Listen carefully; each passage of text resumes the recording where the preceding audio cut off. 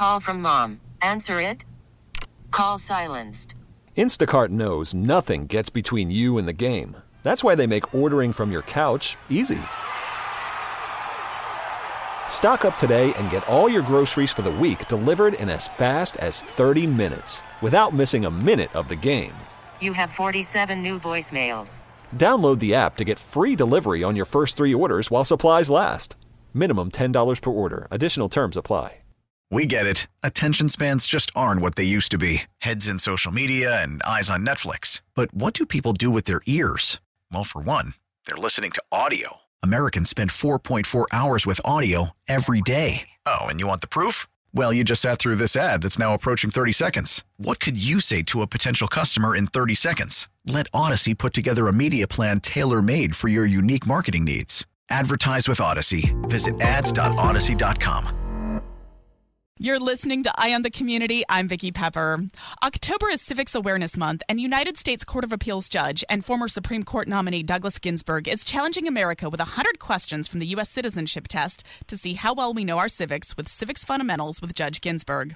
Interest in civics has declined, and according to one recent study, too many students are learning less and less about the Constitution, the 3 branches of government, and how a bill becomes a law, which stifles their participation in the democratic process. Appointed to the U.S. Court of Appeals for the District of Columbia, Judge Ginsburg was later nominated to the U.S. Supreme Court by President Ronald Reagan. As one of the top appellate judges in the nation, Ginsburg has heard over 3,000 cases and is currently a professor and/or visiting professor at 3 different law schools.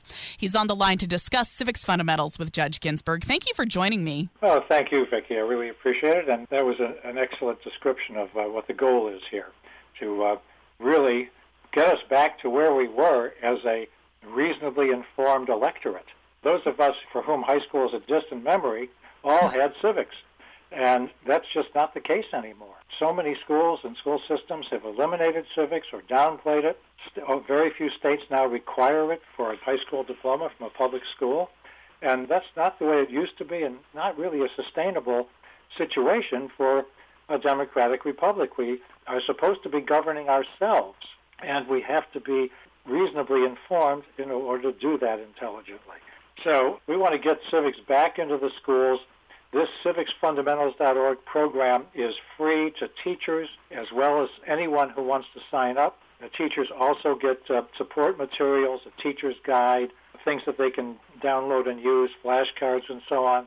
So we're making it easy and I think attractive and entertaining. Now, the video medium is what students are used to for learning, a lot of them, and a lot of it. And so we're using video to good advantage with all the things you can do these days with graphics and so on.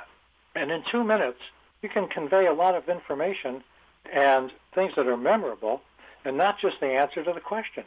To pass the test, all you have to do is give one of the correct answers. If you're asked, what is George Washington famous for, you can put down any of the 4 or 5 things that are viewed as correct answers: leading the army of the Revolution, being the first president, and so on.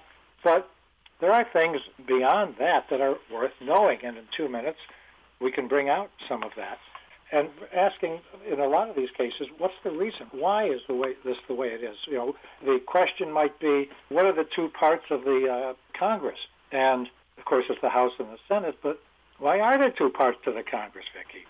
I mean, this wasn't just an accident or a compromise. It was a compromise, but what was the purpose?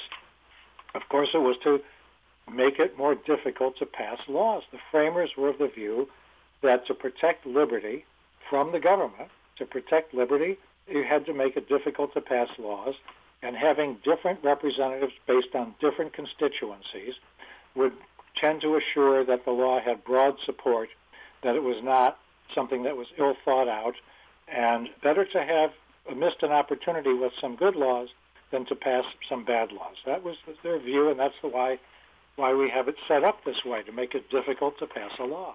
So, you know, that's not part of the answer to the question. That's the background. That's our saying, well, why is it that way?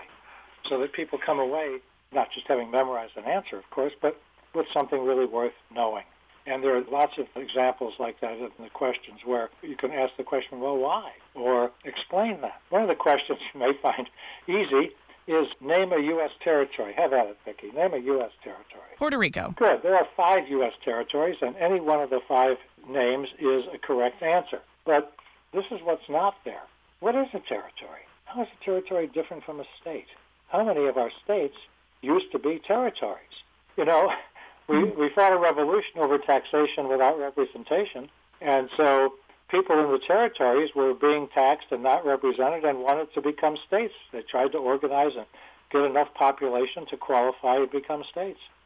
And just the Louisiana Purchase, I think, gave us 50, that are now 15 states. And, of course, we have states that, one of which used to be an independent republic, one of which was briefly a kingdom. Hawaii, by the way, was a kingdom. That's kind of interesting when you think about it. And what we want to do is get people to think about it. Federalism, take that as an example. You know, we just lived through this, and we're not through with COVID. And what was the role of the federal government, and what about the states?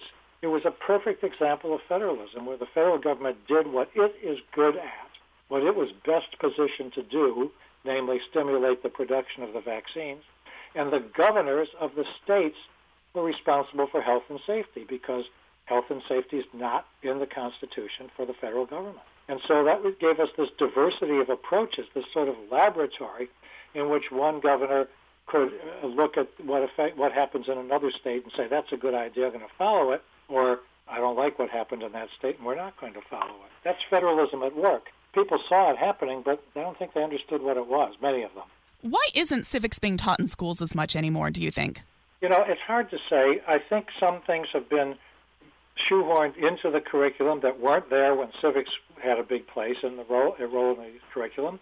I think by middle school and maybe earlier, but certainly by middle school and high school, sex education is a part of the curriculum in many, probably most public high schools. In some, it's financial literacy. There are other things that might have been added, and so something had to go, and sometimes it was music or art or civics, and those are all worthwhile, but civics is essential. I mean, it's essential to our continuation as a viable, self-governing people. As Americans, do we have a responsibility to understand and participate in the democratic process? I think we do. I mean, we have a responsibility to vote, and beyond that, we have opportunities, and this is in the answer to one of the questions about participating. What can you do? Beyond voting, and of course, it's an obligation to accept jury service if called.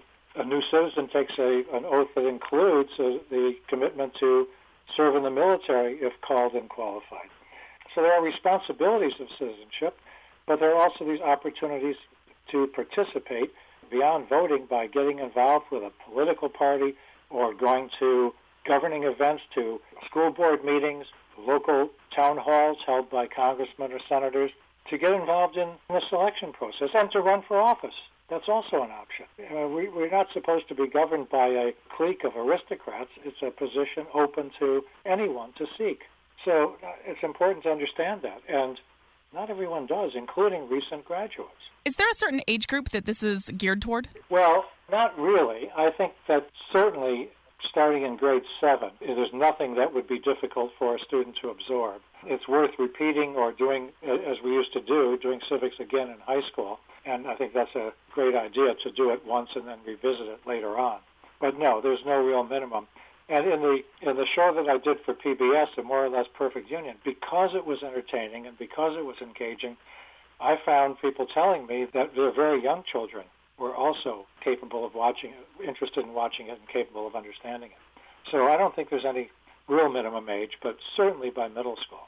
How can we find Civics Fundamentals with Judge Ginsburg? It is so easy. It's at civicsfundamentals.org. Pretty easy, and you just think about, we're putting the fun back into civics, so it's fundamentals, civicsfundamentals.org. You don't need any more than that, and totally free. We ask people to register just so we know how many are using it, and later on we can ask them for their opinions. But that's it. Thank you so much for talking with us today, and I am looking forward to taking the quiz, Civics Fundamentals with Judge Ginsburg. Thank you, Vicki. Take a look. You'll enjoy it. I think you'll get hooked and answer them all. Now, with the MLB app, you can get baseball your way. Pick your favorite team, your favorite players, and get customized highlights, stories, and breaking news right on your home feed.